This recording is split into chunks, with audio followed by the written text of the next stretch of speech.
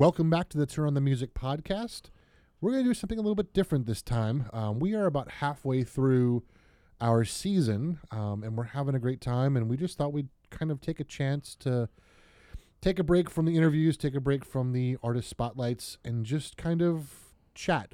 This is a completely unplanned episode, and I'm going to kind of liken it. So if you're a classical musician, this could be like the interlude. Or maybe this is like the bridge of a song. You can call it whatever you want. But this is just going to be a fun episode, and we're just going to kind of let it go where it goes. But I can't let it go anywhere without introducing CJ. How are you, sir? Good. How about yourself? How's everything going this week? Good. I've been, you know a little bit about this. I've been working on building a server. Right. I have 8 Raspberry Pis, or had 8 Raspberry Pis, that were running like random things in my house, like my VPN, my all sorts of crazy tech nonsense.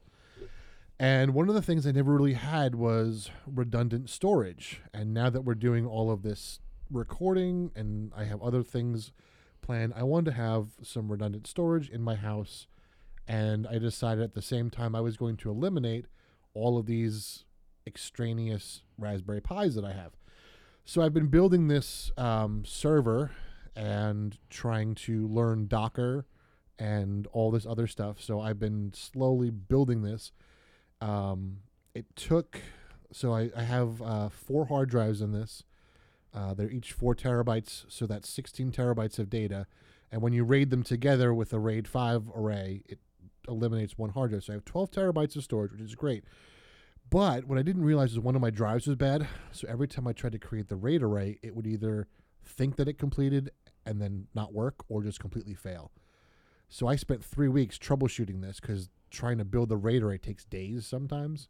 So I wasn't sure what was going on. So anyway, I'm on the tail end of this. So I have 2 more things to install, which is Plex, my media server, and Rune, which is my audio server that powers my whole house. So I was a little late coming on tonight because I've been struggling with Plex the last 3 days. And I finally figured out what was wrong, and I've now got Plex almost set up, so it's all importing my videos and TV shows and metadating them all. So I'm excited to have Plex back up and running soon. So anyway, how are you? That was a long complaint session that for me. Sounds like Does that count as my one complaint for the episode? Ball of fun. No, I'm joking. I know we were talking because I'm curious about that stuff myself, and what I potentially would do at home just for the purpose of, keeping stuff backed up and all that stuff. Right. Because I do audio on movies, and not that I have to maintain a lot of stuff because the editor maintains it, but it's like it's nice to know that the stuff is backed up. Yeah, especially when you're putting in a lot of work, you don't want that stuff, right. And even when you're done, having it done and using it for whatever future portfolio type stuff is always good to have. So, yeah. No, this for me, it's been very busy at work. The past couple of weeks have been a little. I've just had to be super focused on things that were going on. Yesterday, we held 2 events. One, unfortunately, I was only part of for half the day, but the other one that we've been working on for months finally went about, and I think it was successful. I had one of the worst issues with Zoom breakout rooms that I've ever had, and I had to kind of plow through it. But on the front end of it, for who we were doing this event for, it worked. It was smooth on their end, and it went well, and that's all that matters. Well, that's good. So I'm happy that it's done. I'm happy that I can breathe from it. Now we're getting into very busy months for my role, so the next couple of months it's a lot of paperwork, but I'll be very busy throughout. Like, it's busy. I don't want to call it busy work because it's important, but it feels like busy work because it's a lot of paperwork. It's just a lot of making sure things are in the right order and people have what they need and stuff like that. Otherwise, not too bad. Can't complain. Like the weather is finally trying to be spring. It'll change. No, I know, because next Friday is supposed to be like 30 degrees by us after. Oh yeah. So we were in the 70s all week, and then we got snow last night and today. I was like, okay. Did you get really? Yeah. My deck was covered in snow this morning, and it was ice. It was awful. It's too funny. So yeah, and this actually happened when I first moved to Ohio. I was here in around March, and it was 80 degrees, And the day I left, it snowed 4 inches. Wow. And it's just crazy. It is. Part of it is because you're on the island, so you're surrounded by water, and the water helps insulate you. Right. There's no insulation out here. It's just Right. Whatever it is. Not a tropical island though. This is Long Island. Definitely not tropical. Strong Island. Strong Island, as we as some Long Islanders call it. Yeah. I don't consider myself a Long Islander because I was born in Brooklyn, which is on Long Island. But I'm not going to say anything. Yeah, I was born in Brooklyn. Who knew? Yeah, my brother, out of the 5 of us out of the 5 of us was the only one born, and the only one born. Only one born. Apparently, you moved to England. Yeah, apparently. On the island, like out where we lived. Yeah. Okay. Cool. So yeah, no. Yeah. Though, let's talk music for a second because this is a music podcast. But I'm curious to what you've been listening to because my music this week, and I know we briefly spoke about this, has been a little all over the place. We spoke? We briefly spoke. We briefly spoke, did I not say that? That's not what you said. we might need to rewind that during the episode. Yep. Did he say what he said? So we roughly spoke about how my music has been all over the place. Yes. How about yourself? How was the past week or so with your music? So I mentioned, I think in our last episode, that I was starting to take guitar lessons. Today was lesson number 2. And one of the things the teacher said, he said, listen, start looking for songs that we can learn. So I've been going through like the acoustic stuff that I, have. So I've been listening to the big ones that are Joe Bonamassa, live from the Sydney Opera House, live from the Vienna Opera House. Those are both acoustic albums. They're phenomenal albums. And then I went way back to some Sister Hazel stuff. Oh, really? So Sister Hazel has been one of my favorite, like pop bands, I guess, for a long time. But I like their really deep cuts like Mandolin Moon and Strange Cup of Tea. Do you have anything to play for? Sure, listeners? Yeah, we can get some play something for them. So I'm sure people know his Sister Hazel, but there may be some out there that don't. Yeah, so we'll start with the Sister Hazel. And it's good that you are starting, at a simpler of music and not with Joe Bonamassa like. So no Dave Matthews is what you're saying? First off, no, absolutely not. No Dave Matthews. But like I don't know if I mentioned this, but I started trying. I've tried to learn the guitar several times, and like 2 years ago, I made a real conscious effort, and I started to learn Tears in Heaven. Okay, which is not something that you should start learning. Sure, because it's. It's a finger picking. It's not straight chords. Right. There's and like I have no idea what notes I'm playing. I couldn't tell you. I don't know what chords I'm playing. No idea. I just follow the shapes on YouTube and and it kind of sounds like Tears in Heaven. So now I'm actually and it's weird going into this journey now because I can read music really well and I'm starting to see where the notes are on the staff and how they relate to the guitar. Okay. And today he's like, all right, well, let's start reading tablature. And like he reads tablature so well. Like I haven't looked at tablature since I was like in 5th grade, and I'm like, and like my eyes are already are they're not great. I have some eyesight issues that I have to get taken care of. But the way tablature works is there's 6 lines, one for each string, and then they write the number of the fret. So, like, if you're playing, like, open, they'll put, like, 0. So there's no fingers. So I'm looking at this, and I'm like, all right, so it's a 0 on the top line. And I'm like, that looks like a whole note F. And I'm like, wait a second, this is tablature. No, it's not a whole note F. So trying to get my mind to not think musical notes and think tablature is going to be an interesting journey. Oh, yeah, no. It's definitely going to be. And, we're learning it at such a young age. So yeah. So it makes it even better. But yeah, please, like, if you have something from Sister Hazel. So here's this. So they had 2 real big hits. One of them was "All for You," which I'll play a little bit of "All for You."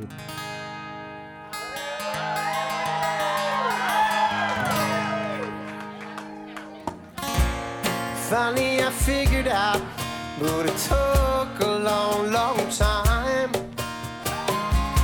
Now there's a turnabout, maybe because I'm trying. time. I'm so confused. Down my road lead to you. Just can't turn or walk away. It's hard to say what it is I see in you. Wonder if I So that was big in the late 90s. Yeah. And then the other one that was really big was Change Your Mind. And it's a really good.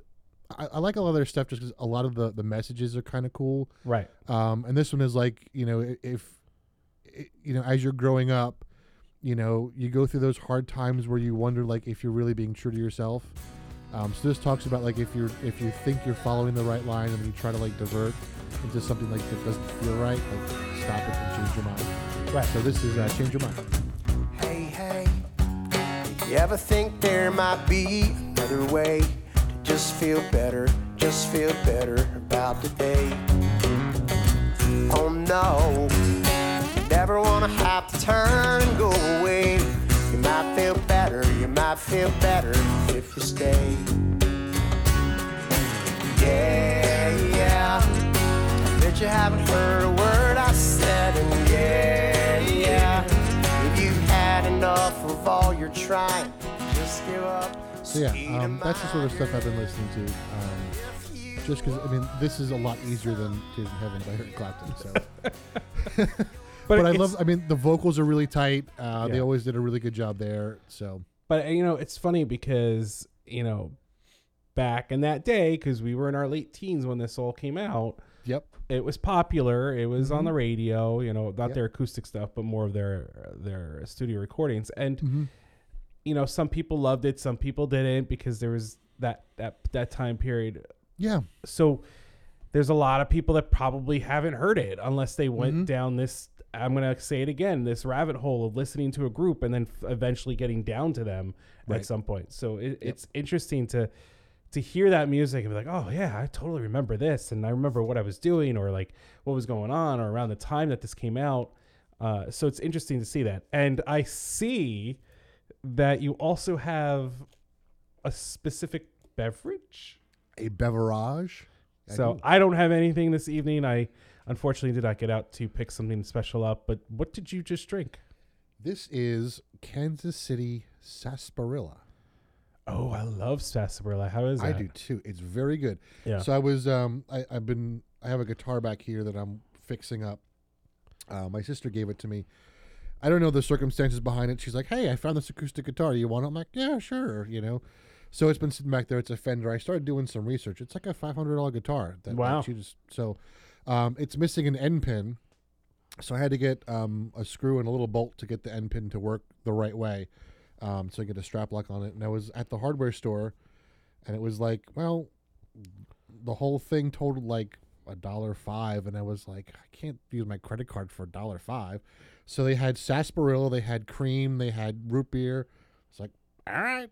Nice. So I got a whole bunch of sodas, and I thought we could have one of them tonight for our episode. I don't know. It looks delicious. I'm a big sarsaparilla fan, so I am too. Yeah, and it's hard to find sometimes. Yeah, no, it yeah, and it is different than root beer. That's the whole thing. Like, even though it's that same leaf and that same branch and all that stuff, it's still a different taste because of how it's done. Yep. Yeah, that's awesome. Very cool. Now I got to go see if I can find it out here. Probably not. I would. Ace Hardware carried it. I was shocked. Yeah, but I don't think our Ace Hardware's out here would carry that. Yeah, who knows? Gonna have to look around. That's too funny. That's great though. Yeah. So it's hard to find out. Yeah. What are you listening to? You said it's been crazy. It was very all over the place, and I couldn't figure out why, but it was more of as I had conversations with different people. I was like, oh, I'm gonna listen to this on the way home and listen to this. So we did our episode about Ava Cassidy, and we talked about Chuck Brown, and I know that we're probably going to talk about him in the next episode. So I kind of like listened to him and started getting some information on him and all that stuff, and we'll have more next week. And then a funny thing happened.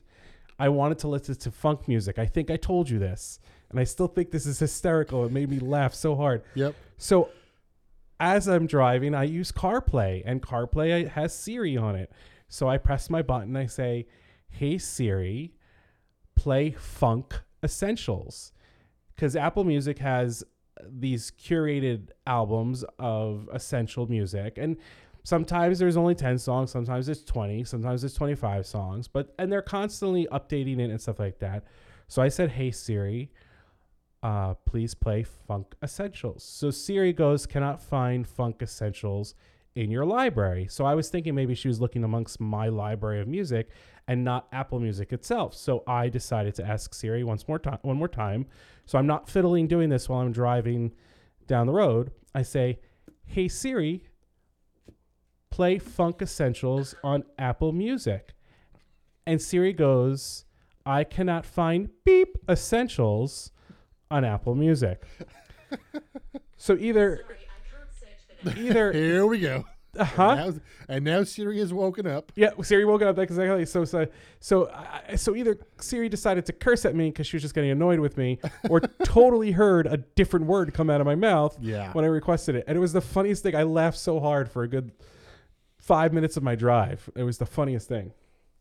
Despite Siri being the longest running voice assistant, it is the worst voice assistant. Yeah, there's still a lot of hiccups with it. So I was on my way to my lesson this morning, and I was texting you using the little text to speech thing. And I swear, so I am not in the best shape, and there are times when I think Siri wants my friends to think I'm having a stroke, which is troubling because this is what Siri sent you. Yes. And it was so funny. So this was the fifth attempt at this sentence that I had tried, and it was just so funny. I was like, this is not even close. So what Siri said was, I was actually thinking about that. You cut something like the bitch, like a song bridge, and then they can call the battery manual episode of a coda. Yep. And we're not going to even decipher that for everybody because it'll give away something. Yeah. But it was the funniest thing when I just it reminds me of, and if you're car people and you watch these shows, Jeremy Clarkson, James May and Richard Hammond, and there's many times where they're using the dictation in their cars that they're driving in their show, and it's like the car company's like dictation software. It's yeah, not even and like a phone. Yeah, and like it's so bad that they still send it off to their partner, their friends, just because they think it's hysterical. So yeah, it was just it was just too funny. It was too funny. So I was listening to funk music. So there's I don't need to get into that. It was a playlist and everything that you could think of was on there and it played through. And then I was in the mood for something heavier, and I don't know where I found this group and where this group came up, right? But this group called, and I'm sure I'm pronouncing the name wrong, but it's the Hue, THE and then HU. Now it's a Mongolian group, which I didn't know when I first brought it up. So it's probably something like the Hue or something like that. So if someone knows, forgive me if I'm saying it wrong. But so I started playing the first song. I don't know if you're bringing it up. Is that what you're doing while you're? I can do that. Yeah. Oh no, I have it up, so I can you do? share. That's not a problem. Yeah. I'm gonna share my computer audio, and I'm just gonna play a little bit of one of their songs. They're, like I said, they're a Mongolian group. They use their Mongolian instruments for most of it. There are other instruments incorporated, but a lot of their stuff is with the Mongolian instruments. So culturally, it's beautiful because they bring their culture into it. And I don't know if you'll hear it in this, but they do some of their they do Mongolian throat singing in some of these songs. And I'll play this, and then afterwards I'm going to tell you about two covers they did. So we're going to play this. This one is called Wolf Totem, and it's from the album The Gereg, which is Gereg.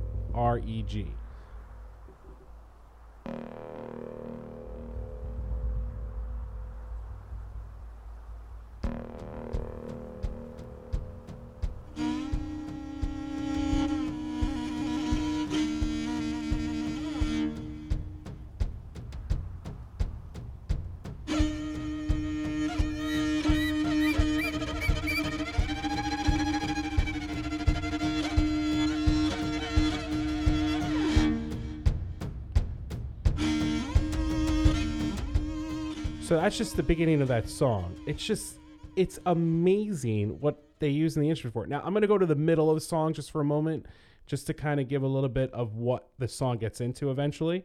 So here's another little clip from it.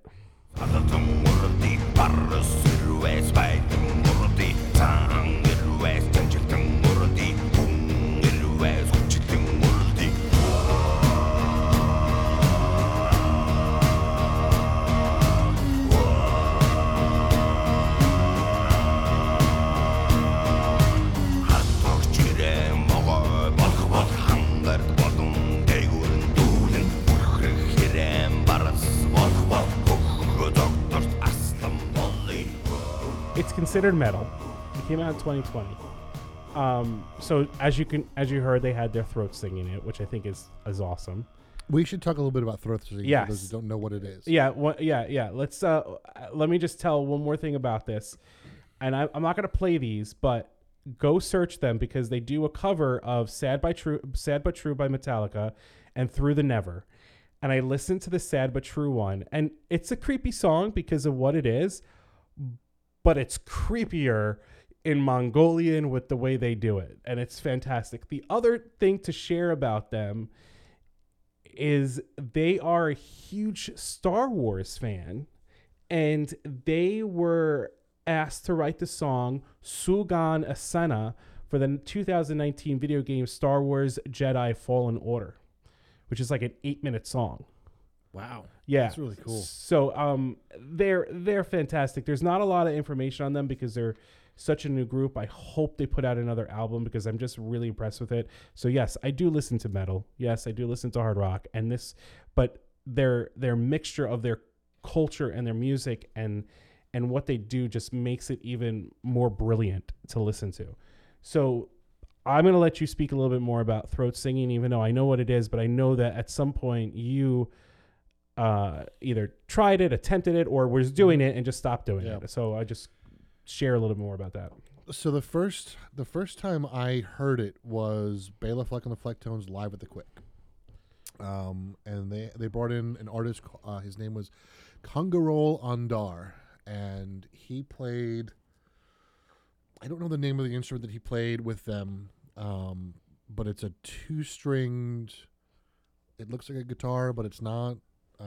It's a weird shape, and he's got these really curly shoes, and he's got this huge garb. So anyway, what throat singing is, there are several styles of throat singing. There's Kargara, Hume, and I can't remember the other one. Talk. Anyway. I'll see if I can grab it. Talk. And Yeah. So the premise of it is that you can sing. I used the rabbit ears for sing, more than one note at the same time. So they'll have like a drone pitch, a consistent pitch, and then depending on the shape of their mouth, will create a harmonic with just the resonance of their lips, and it then creates a second tone. I had a student who was interested in learning kind of that metal screaming singing type thing, and I actually went to this style of singing because it's a safer way to approach that kind of sound, and I was able to teach him. And what I found was the more I did it, first off, the better I got, but also the more focused my sound got as a singer, and I was able to control what it felt like. It was I could control like the focal point of where the sound came out of my mouth. Right. So I could either have it like focus like 6 inches out or 12 inches out or 18 inches out, and it would change how it would sound in the room. And I was able to start playing with that, which was really interesting to do. And I noticed I was able to sing more relaxed because of it. Once I got decent at it, I don't think I could do it anymore. It's a tricky thing to start to learn because there's places of your throat that you have to kind of engage. And for me, I dry heaved quite a bit learning this technique. I have a very bad gag reflex, and I mean, it was very difficult to learn. But once I got around that, It was very interesting, and I was able to really improve my singing because of it. Which is weird to think that was the case, but that's awesome. Yeah. I got some information just to see. So this is actually from Britannica.com under /art/throat-singing. What were the ones that you named? Hume, which is I think spelled Khomei, and Yep. And then Kargara, which is the other one, and there's one that starts with an S, I think. They have Sigit. Yeah, so good. That's the other one. Yep. So the instrument, though, is just the inner Asian fiddle, because it says throat singers usually accompany themselves on the distinctive inner Asian fiddle. Mm-hmm. So if you guys are very interested, I could probably grab this link and we could put it in the show notes. But there's a whole thing about the throat singing right there. So just interesting stuff. And like I said, culturally, it's beautiful to hear it in the music. And then I went completely far left and listened to some musical theater. Far right, far whatever. From what I was listening to with them was complete. I popped in Ragtime because I'm a fan of Ragtime. I think Brian Stokes Mitchell, who played the lead, was one of the leads in it, just has a stunning voice, and I think he's did a fantastic job with it. And then I was talking to somebody about Hamilton, and I started listening to Hamilton. Now, a little side thing with Hamilton, it's huge. Everybody loves it. The reason, just because of how Lin-Manuel Miranda wrote it is it's a very modernized musical. It's hip hop based. It's very well done, and it's funny because when it first came out, and it was blown up and everything was going to waste. My brother being a musician and my sister who works in theater, they were both like, "Have you listened to the music?" I said, "No." I said, it was hard for me to wrap my head around a hip hop musical. Now, it has nothing to do with hip hop. It has nothing to do with that in any way, shape, or form. I have an appreciation for hip hop. I may not listen to it, but I have a huge appreciation for it. And through my brother, I've learned to appreciate it even more. The reason why I had trouble with it is that I'm a huge, in the sense of Broadway, I see more of that standard, like The Music Man and like those musicals, like back in the day, and that's what I always saw a musical as. And I know that that's changed. So it's just me getting over that hump and accepting that change of what it is, because with that change came Hamilton, and it's brilliant. It's just so well done, and it flows so well. And the musicians, the singers on the album, the original cast recording, are just stunning, both male and female. And I think even the female just blow the men out of the water when it comes to some of what they do on stage, because of what they jump across and how talented they are. So it was just music. It was like I just went from genre to genre to genre this week. So it was really fun. And to top it off, I'm so excited about this, and I really hope it comes to the States. Back to the Future. There is Back to the Future, the musical. It's in London. Really? Yes. And it's kicking ass. Like, they're winning awards left and right, like Best New Musical, all these things in London. Like, and it's killing it. And they're getting such great reviews from it. And they have a DeLorean on stage. Like, there's a lot of stuff, like the stage. So I'm just waiting for it to, like, I don't go into the city that often. I'm waiting for this thing to be on Broadway somewhere, or whatever, even for a limited run. I'm going to try to go see this because I'm a huge Back to the Future fan. But that just goes to show how the times have changed of what's going on Broadway or going into theater in general. It doesn't have to be Broadway. So yeah, like it was one of those weeks where I was just bouncing all over this. But yes, Back to the Future, the musical. Wow. Do you know who did the music for it? It is Alan Silvestri, who wrote the original, okay. Right? Mm-hmm. He did work on the musical. I don't know who else worked with him, but I know he was a big part of it because Robert Zemeckis was involved with it, who was for there, and Bob Gett. Like, so the people that were involved in the movie were involved in this. So what I think is brilliant about that is that they did their best to put whatever elements they could on stage. So yeah. I can only imagine this set, having because the DeLorean's not the huge part of the movie, But the fact that they fit a DeLorean into the musical just blows my mind. Right. You know, so I was kind of all over the place. But I got to tell you though that the Hue, I've got to find out how to pronounce it. It's just, I keep going back to that album lately. I love it. I just love it.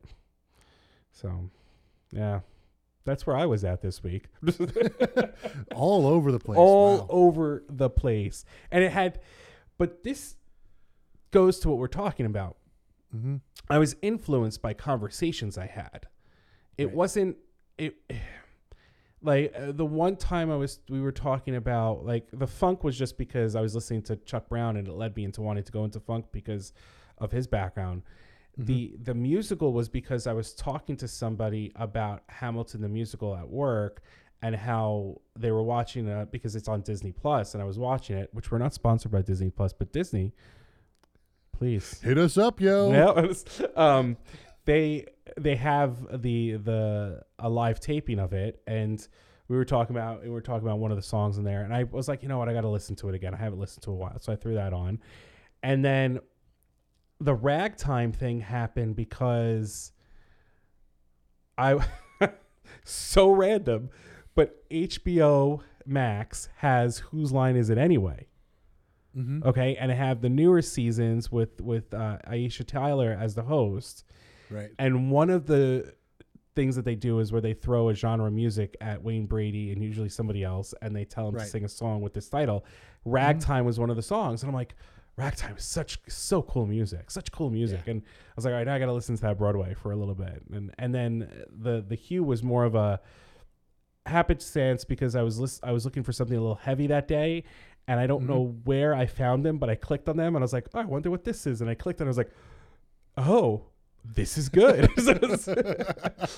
It's just amazing how, like, you're influenced by random things to get there. And, you know, I know that I can randomly text you and be like, hey, listen, I'm looking for something new. Give me somebody, and boom, you got a name, whether it's a genre of music or whatever the case may be. If I tell you something, you got it. I'm not at that capacity yet. I still have a lot to gather. Do I have people I can share with you? Absolutely, but not to the capacity that you do. Yeah. Well, I was lucky. I had some really great musical influencers in my life, and one of them I was working at a hardware store, and we actually went to see Joe Bonamassa with him, Charlie.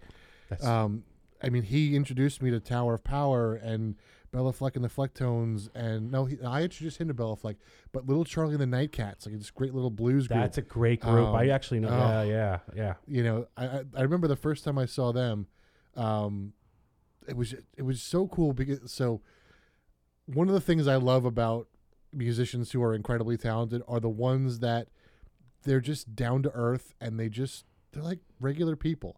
So they played the first half of their show. They're like, all right, it's intermission time. So they pull the amplifiers off their big trunks and they open up the trunk, which had all their merchandise in it. And they sat down on their amplifiers, and you just go up on stage and they'll sign the shirts. They'll do it. So I went up to Rick Estrin, who was he was the lead singer and the harmonica player. This was my first show, and I had just been introduced to them. I was like, all right, I want 3 CDs. What do you recommend? Here's our live one. Here's our new one. And what kind of music do you like? And so I was like, so I kind of told them the stuff. I was like, all right, so you're into jazz. This is our jazziest one. Enjoy it. And that was it. That's awesome. You know, so like just being able to talk to those guys. So he was a huge influence. And then when I was in college, I had, I guess, 2 of them. So I was roommate with a guy named Justin, and he was a brilliant bass player. And he was the first person to really start shoving Victor Wooten down my throat. And I was like, oh, yeah. He's a good bass player. Fine, whatever. But talking to him really got me into Victor's stuff. And then my roommate, Chris, who I'm trying to get to interview on the show here, what a wealth of knowledge he is. I mean, it was a very... my 2 roommates in college, it was Chris and John. John was an organist. Chris is a percussionist. So it was like we had either organ music, choral music, or jazz playing all the time. And Chris was the one that I used to go to see the New York Philharmonic play. Oh, nice. Their dress rehearsals. So he was into classical music as well. So he was just such a huge wealth of knowledge and introduced me to such amazing music. In fact, one of my favorite pieces of all times is the Rachmaninoff Vespers. Are we allowed to talk about Rachmaninoff? Yeah, we can talk. Okay, right. Joking. I'm joking. I mean, it's 45 minutes of a cappella Russian music. Yeah, it's gorgeous. And I love the Russian language to music. It's when it's done well, it is done well, and it sounds amazing. Yeah, and when you get true Russian basses that can sing, Right. way down, low B flats and Right. C. Oh God. So, so you're talking about influences. So, me growing up, my grandfather, the opera singer, didn't listen to a lot of pop music. I mean, he sat more in the 50s and the 50s type style music, bubblegum oldies. So when I was growing up, like in the 80s, I listened to a lot of oldies music. That's what I was into. I loved it. Like I had tapes, I had everything you could think of because I just was, and I was sitting to it, listening to it, singing to it. I was eating everything you could think of.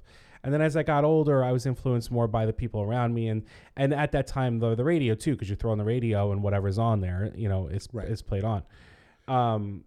I think it was more when I got into college and I was surrounded by more musicians, because even in high school, I was surrounded by some very talented musicians, but a lot of them are just into that pop style of music. And Billy Joel was such a big thing that was the other thing we were doing. But it wasn't until I got into college that the doors opened up more to me. And I think more so with conversations that you and I had than anything else, because even the other musicians that I had, they talked about classical music, which I was involved in. So I knew what classical music was. I knew the opera. I knew all that other stuff. So it was really cool when we sat down and we started talking. I think one of the first groups we saw together was, did you join me at the Rockapella, the free concert in Huntington on the park? We saw Rockapella in the city. Right. Okay. So I had the pleasure, and we were talking about a cappella music, but I had the pleasure of seeing them live for free in Heckscher Park in Huntington on that stage. Oh, wow. Yeah, it was crazy. It was just by happenstance. My ex-girlfriend and her sister, we were like, oh, we got to go see this. And we drove in and we happened to get there. What was the first concert we saw together? Was it the Joe Bonamassa one out in River? It might have been. Because I know we spoke a lot about music, but we didn't start going until later on. I think that may have been the first one we went together. Yeah, it might have been. That was a fantastic concert, and I loved when he started using the theremin. I think we were on a theremin kick for so long because of that. Yep. I still don't own one. Do you? But no, I don't. Oh no, I thought you said you used to. I want to. No, I said I still don't own one. I still want one. There's want one. There's an artist. I'm following her on Instagram. I want to get more information about her. I think she just signed with somebody, but she is brilliant and talented with it, and some of the stuff that she's doing is amazing. And then we did see Rockapella in the city. Yep. At the BB King. I don't know if it was BB King or not. Maybe it was. I think it may have been BB King because it was a table. Okay. It wasn't like a. It was. I remember it was a table. Right. Did you see them when they were at? No, you. I've only seen them once with you. It was the only time I've ever seen Rockapella. I saw them 3 times. The free one with you, and then we went. I went and happened to see them when I was at Post. I think this was after you went to Concordia. They were there, and I had the opportunity to meet them backstage because I got to know the guy who ran Tillis Center, and he's like, "Yeah, I'll take you backstage. You can meet him." I brought him my cousins. Oh, nice. Yeah, they were really nice. I stood there for 5 minutes. I didn't want to take them. They're like, "You could stay." I'm like, "I don't want to take up your time. I know you got another show." They're like, "No, not at all." They were really great guys. And then after, I don't know if we saw many others after that. I think we only grabbed like 1 or 2 together. I know we saw Eddie Izzard. Yep, I remember Eddie Izzard. Yep. Which but I can't. Did you see? Were you there with Bella Flecken when they went at Tillis? No. No. Okay. No. But I went to Virginia once to meet an old friend of mine. I don't remember if I was moving down to Florida or was coming back from Florida, but I stopped at his place. And that evening that we got there, he was like, "Hey, there's a bassist playing at the ski lodge that he worked at." I don't remember the guy's name, but he studied with Victor Wooten because he was playing phenomenally. And Yeah. at the end, this was around the time we were talking about Bella Fleck and the Folk Tones of Victor Wooten. And he afterwards was that type of person. He didn't go off. He kind of sat and spoke to people. And I was like, you're phenomenal. I listened to, he goes, oh yeah. He goes, I studied with him. I went to his camp. I did all this stuff. This, it's kind of like a lot of where I got my stuff from, a big dude, little mohawk. Like it was just, he was so talented.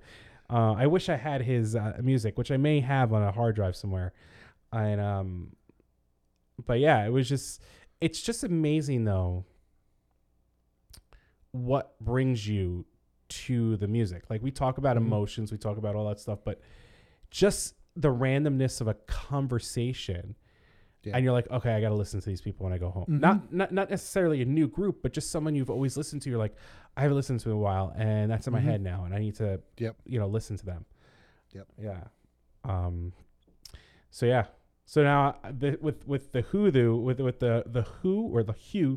the Mongolian group, I've been like looking for more Mongolian music, because I just think. Just out of curiosity, culturally, just to see what they've come down to. Yeah. What they do. So there was, because Bella Fleck is who he is. He's a weirdo. He did a Christmas album with, I don't know the name of the group that he used, but they do Christmas music with this Mongolian group. It's on their album Jingle. Is it Jingle All the Way? I think we're going to have to take some time during the holidays and do a heavy set of we're going to need of random Christmas music. Favorite Christmas albums. Yeah. Because the Bella Fleck one is up there on top there for me. Right. That's one of my favorites of all time. That's too funny. I'm scrolling through Apple Music just to look at something. Apparently, Elton John is a huge fan of his favorite band, The Who. That's amazing. So, wow. You shared something with me. I share a lot of things. I know. This is why I'm going to be specific. You shared a YouTube video with me. I don't know if it was yesterday or earlier today, of what's his face? Mick Fleetwood. Mick Fleetwood, and he spoke about Ava Cassidy, and I only had an opportunity to listen to the first 5 minutes of it. But wow, the way he speaks about her. Yeah. So just I talk a little bit about that, because we did just talk about her. And So Ava Cassidy was our last artist spotlight that we did, and one of the things that we were talking about was how difficult she was to market, because she wanted to do so much range, I guess is the best way to put it. And he was telling a story about he met with her. And he said, why don't you give this music thing a shot? Let's go to New York and let's see what these record producers say. And she went and she came back and he said, well, how did it go? And she said, I turned them down. She said they wanted to change. She said they were more concerned with what I looked like.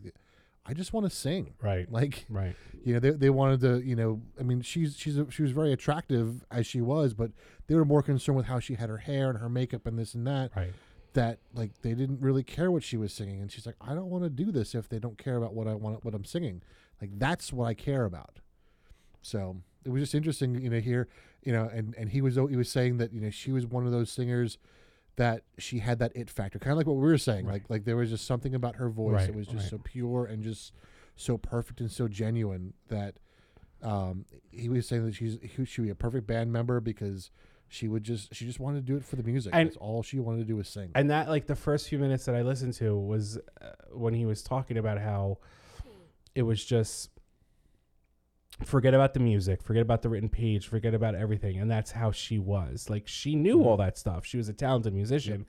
But when she performed, she sang, and she made it her own thing. And that's what he was saying. He goes, I don't care what the page says. I care about the passion that's inside the music. I don't care if you know how to read music. Exactly. I don't care if you know how to do this. It's the passion that you have when you're performing. And I think that, she encapsulated that in her. Oh, I used a big word and I said it without having to mess it up. Look at you.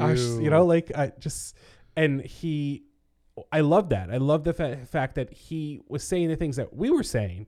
And I didn't see the video. I don't know if you saw it previously or if that was what you just No, found I it, didn't. you know, like that. I just happened to find yeah. it, and what's weird is like it was on Ava's YouTube page. Yeah. You know, I was just going through stuff, and it just happened to pop up through all my crazy YouTube stuff. So, did you come across any new artists that like new to you artists, I should say, over the past week? no, nothing new. Actually, wait, let me pull up Notion, because a lot of the stuff I've been picking up hasn't been new artists, but they're like new albums that I haven't From artists that you from artists that I know. So I've been keeping this log of new stuff in my second brain. Yeah, I have. So I can only deal with my one right now. I don't know if I can handle a second brain. Yeah, Let me see. barely say words sometimes. I know. No, nothing. I new, bring really. it up because I forget what I was looking for. And I did listen to Tower of Power. Because I was listening to funk, and I was like, I was getting tired of the whole Siri cursing me out, so I just was like, you know what, just gonna put Tower of Power on. Yep. And it was totally worth it. I mean, I always knew it was. I'm just saying, like, it was just worth it. Mm-hmm. So out of randomness, I found this artist, Jess Gillam, Gillam. Okay. I don't know how long she's been out for. I've never seen her before, but she is a soprano saxophonist. And it was random. Did you send her to me? Huh? Did you send her to me? Not yet, because it just literally happened a few hours ago. Because I was just doing it. Okay. I'm going to send her to you, but I was a little impressed by one of the songs that and I'm going to pick a random one that I haven't listened to yet, and I'm going to just play. Can you share your screen too? Because there was a soprano saxophone that like a group that I found. Sure. And I'm wondering if it's the same one that I found. Let's share screen. I'll happily do it. We are going to share this, and I'm going to make sure that I can share my sounds, so we can just play it on there. And do you see it? See it. So I was going to just play this song here. It's called Orbit. I haven't listened to it yet. I'm going to actually click on it and maybe scroll through to the middle, so we're not. I don't know what the intro's like, and we're gonna just do one of these.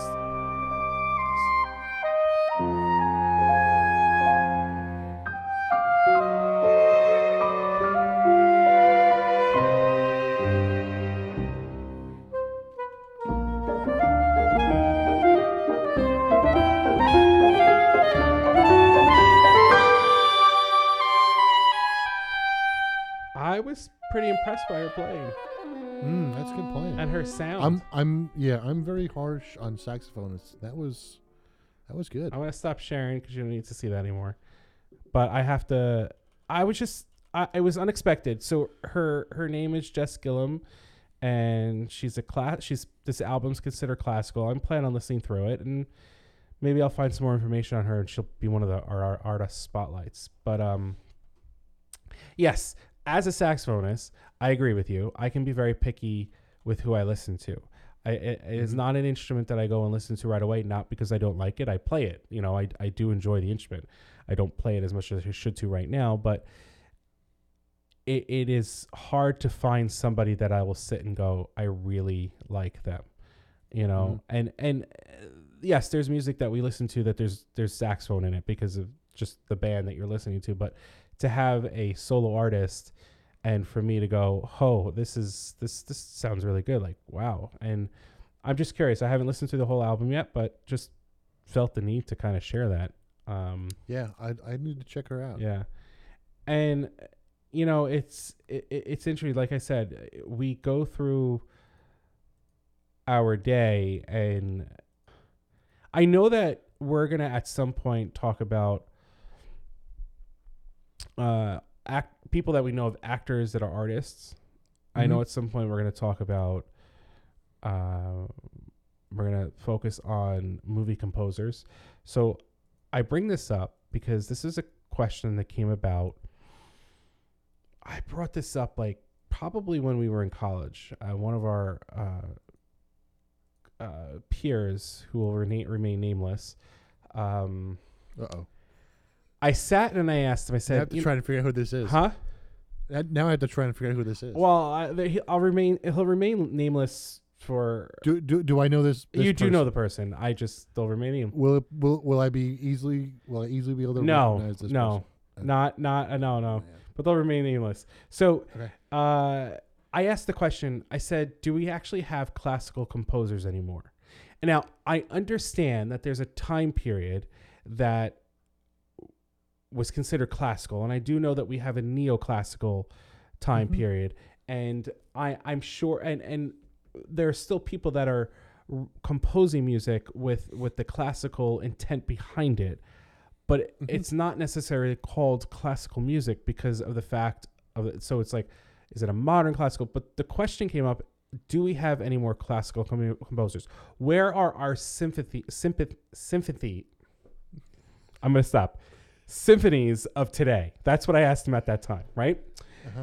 And he goes, "What about our movie composers?" And it took me a moment to really think about that, because yeah, it makes a lot of sense to know that these composers for movies are composing music essentially as they watch the movie. So they want whatever their technique is. I would think, as someone who I've composed some music, but I'm not saying I'm a great composer. But I would have to watch the movie first with nothing behind it, of course, just whatever the dialogue is, to give me an idea of what I want, to see what themes I'm going to build, because you do have to theme it out. And it's amazing to me to say, yeah, I can see that, because how many people out there still listen to movie soundtracks? And I'm not talking about those with words, because like Guardians of the Galaxy has a fantastic soundtrack to it.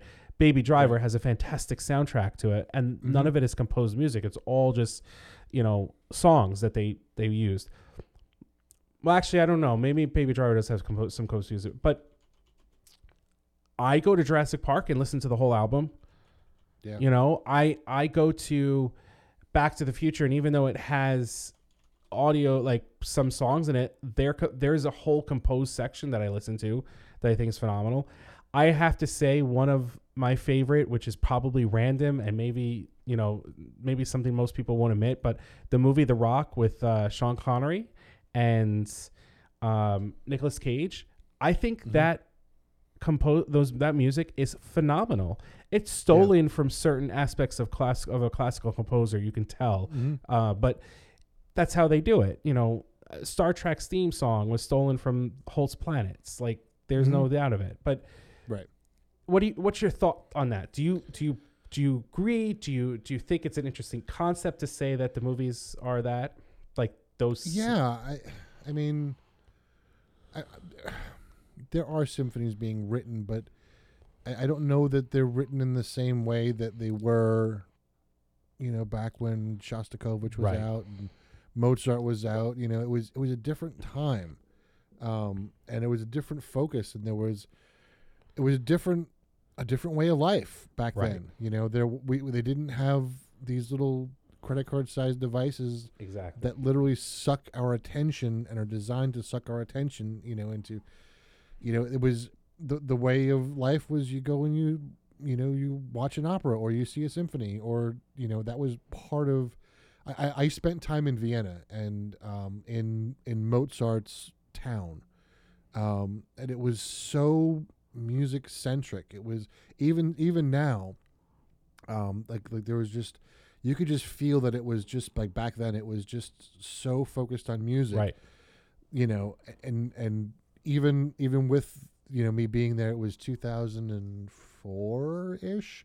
So I didn't have an Apple phone. I had a flip phone at the time. I had my iPod at the time.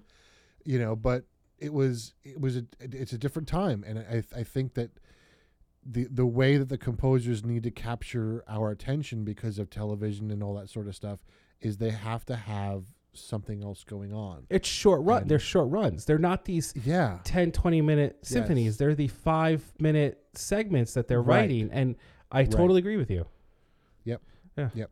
But then if you take a look, and I know you're not a fan of, and I don't think you've even seen the movies, but like if you look at like the movies like Harry Potter, like there is a film score for that. But that's You know, John but that's- Williams.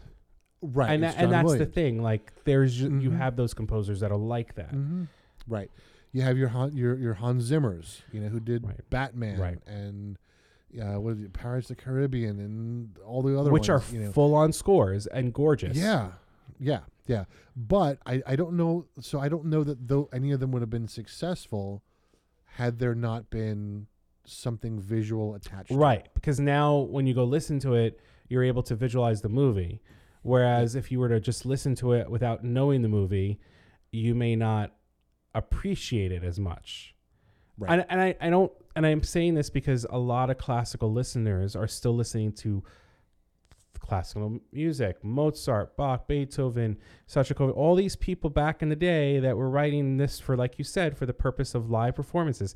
And it's funny because classical music is what drove vinyl records into CD, because Mhm. the classical listeners didn't want to keep flipping over the record to finish a symphony that was an hour and 20 minutes or an hour and 30 minutes or whatever the time frame was. So they found a way to make it work on a CD. So now you were able to listen Mhm. it straight through and not have to Yep. flip your record over. And Mhm. and that was the influence on the change in technology into how we listen to music back in the 80s, 70s or 80s, because CDs are around for quite some time, and there's still something you can get your hands on if you really think about it. Mhm. So it was one of those things where I was just kind of sitting down one day, and I think we were listening to the orchestra practice for their performance, and I was sitting in the audience with him, and he was helping me tune my ears. So I was trying to listen to see if there was anybody out of tune, and I was trying to teach myself who was out of tune and pinpoint, and I was getting good. I was able to say like, oh, it's in the violin section, and it's the second chair, not the second chair, but the second violins are out of tune. Mhm. He's like, absolutely. Like that, that's what we were doing. So that's when the question came up, like, where's symphonies today? And this is not a in any way, shape, or form I want to know those composers that are doing this. I don't see them because they're covered up by everybody else. And those composers, the Kronos Quartet is phenomenal. And a lot of that music is it Philip Glass that does it? Is it Philip Glass? I believe it's Philip. It's Glass. Philip. Philip Glass is a phenomenal composer, Mhm. and he's even composed for movies before. Mhm. But Yep. like, would he have been known if it wasn't for movies?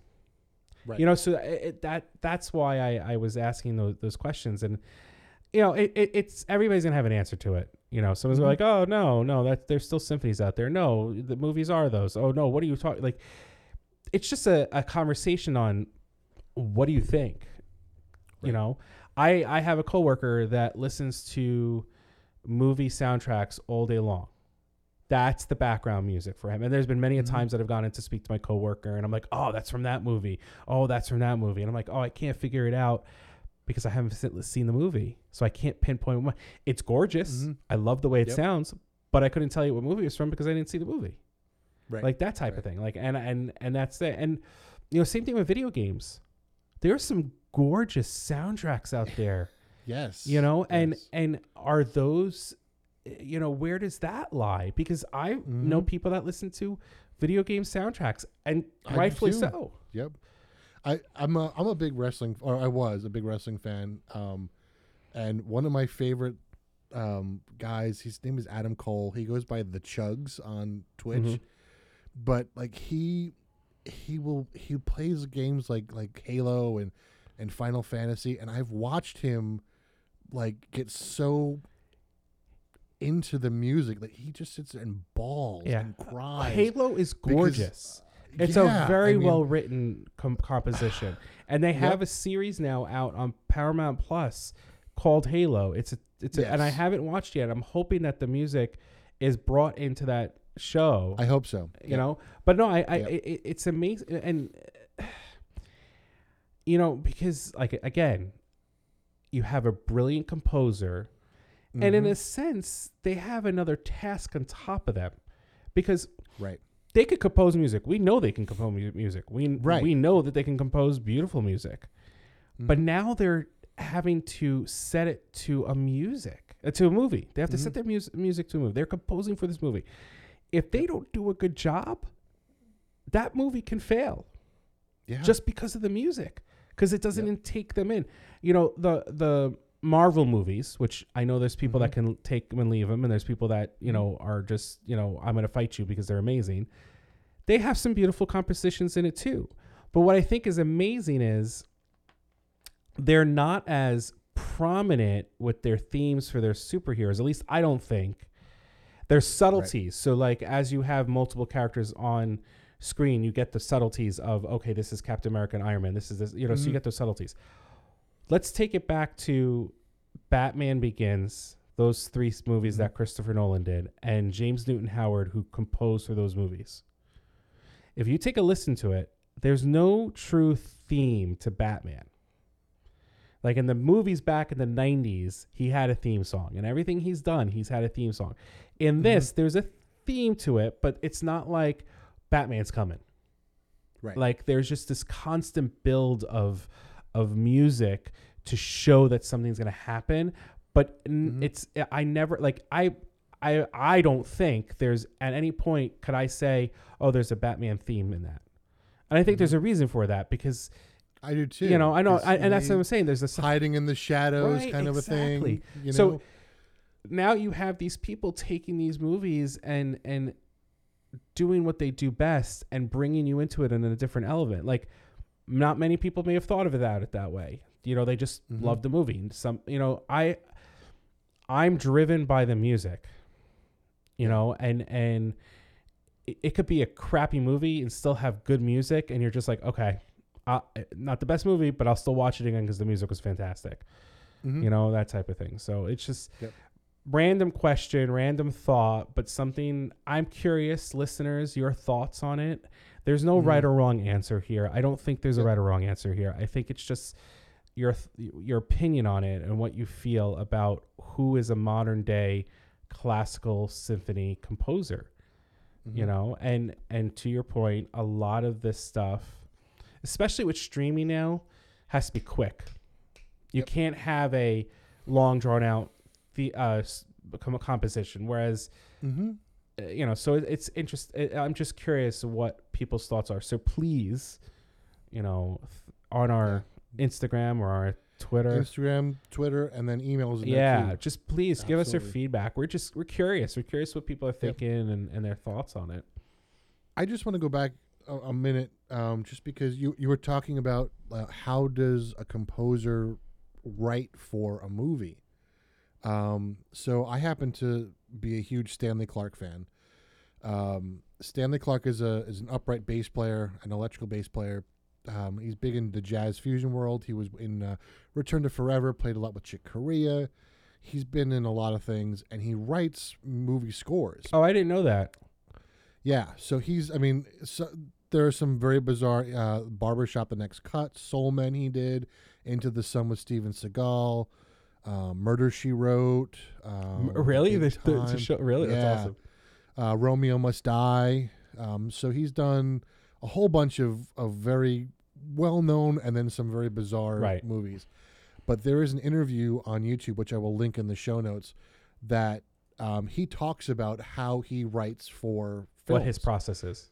Process is, how he watches the movie and how he develops themes for characters and how he builds it and how he orchestrates it and goes through it. It's a 20-minute video if you're interested in watching it. I love Stanley. He's an amazing guy. I've seen him many, many times perform, and he's just incredible. And I think this is going to be a good question to ask Nick Donnelly when we bring him on. My brother's friend, a buddy of mine who does compose for movies and some commercials, watch commercials and stuff like that, and we'll talk all about that. And just out of curiosity, how he approaches it, because I'm sure everybody's different, but I've always been curious about everybody's process. Like I think that my process, even though I do more of the post, I think I'd have to watch the movie and like take notes of key points, and then I'd have to go back and watch it again, and like it would be a process for me. But Mm-hmm. I think I've done it once for a movie, and it was kind of like haphazard the way I think I did it. If you remember back in the day when I had you play the stuff on organ with MIDI, it was the weird, Yep.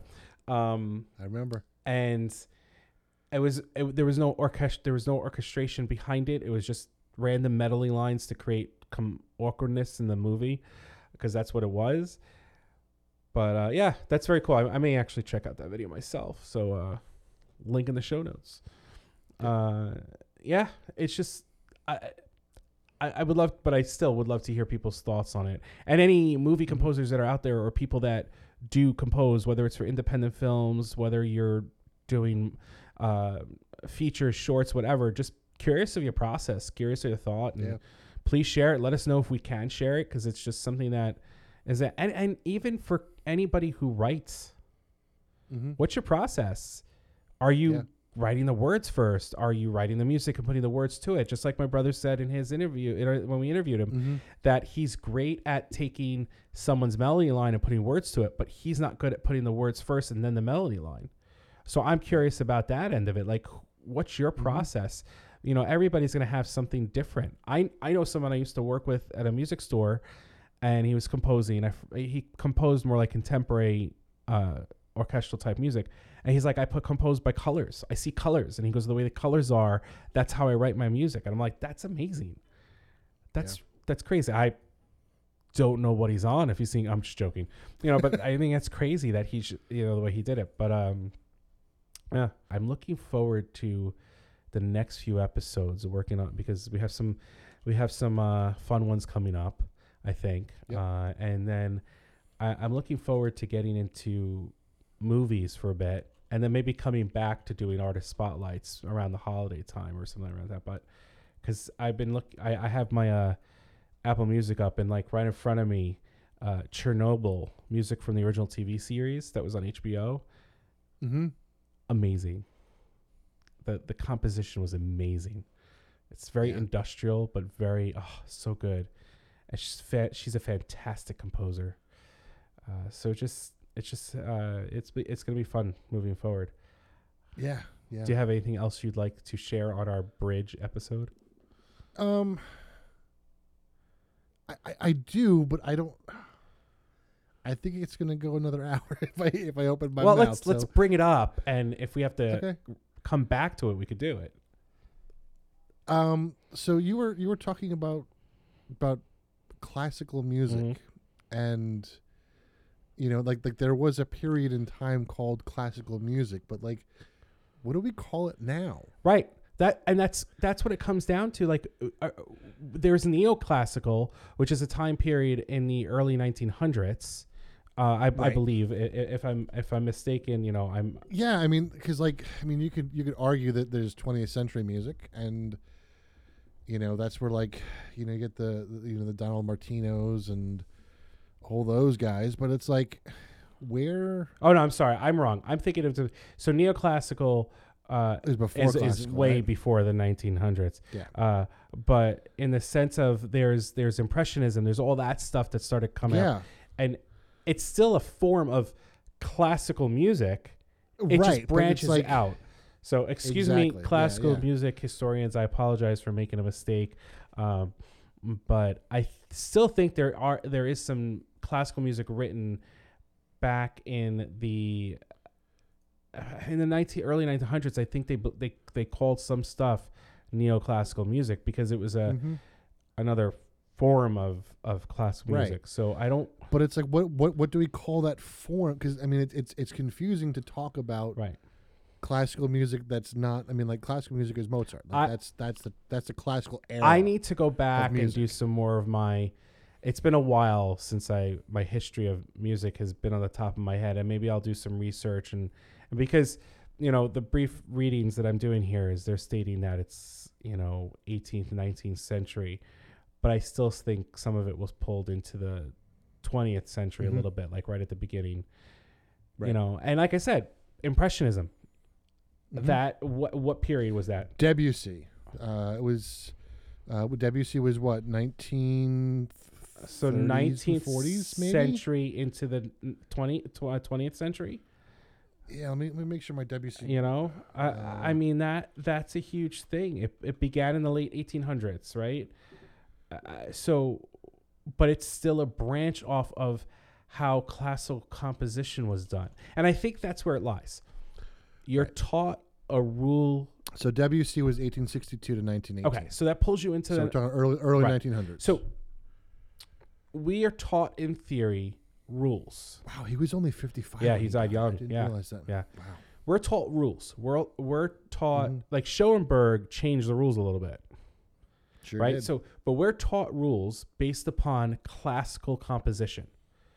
Chord structures. Well, I wouldn't know. See, I would say we're taught rules based on Baroque. Okay, so Baroque. Okay, all of our rules are based on Bach. Bach. Okay, we'll be more specific because even though he's in classical region, let's be more specific. Based upon Bach, right? Like we're based upon that. We're still based upon a genre of music, though, right? Like what he did, right.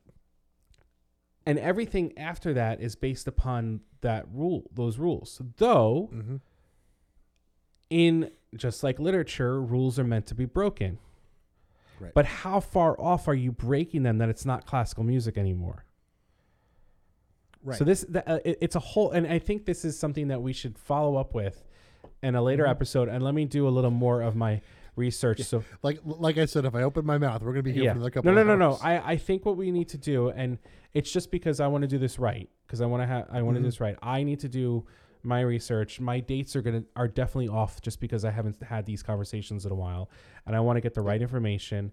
And what I'll do is we'll plan an episode where we'll come back to this and we'll talk about this a little bit more, because I think it's just an interesting conversation, because then we could talk about where did ragtime come from? Where did this come from? Where did blues, jazz, rock? Everything is branched off from something else, but it still derives from a theory that was taught from based upon a certain composer or whatever you want to call it. So that's, and that was one thing that I questioned everything when I was in theory. And I know, and the professor that I had was phenomenal, love her to death. I said, I'm sorry I'm asking all these questions, but I'm like, I know. And she goes, no. She goes, you got to learn the basis before you can break away from it. And the conversation was a very profound conversation, and made me rethink how I approached, theory and composition and all that stuff. And I think when you brought him up, Iacona was another counterpart to that, where he was like, who cares?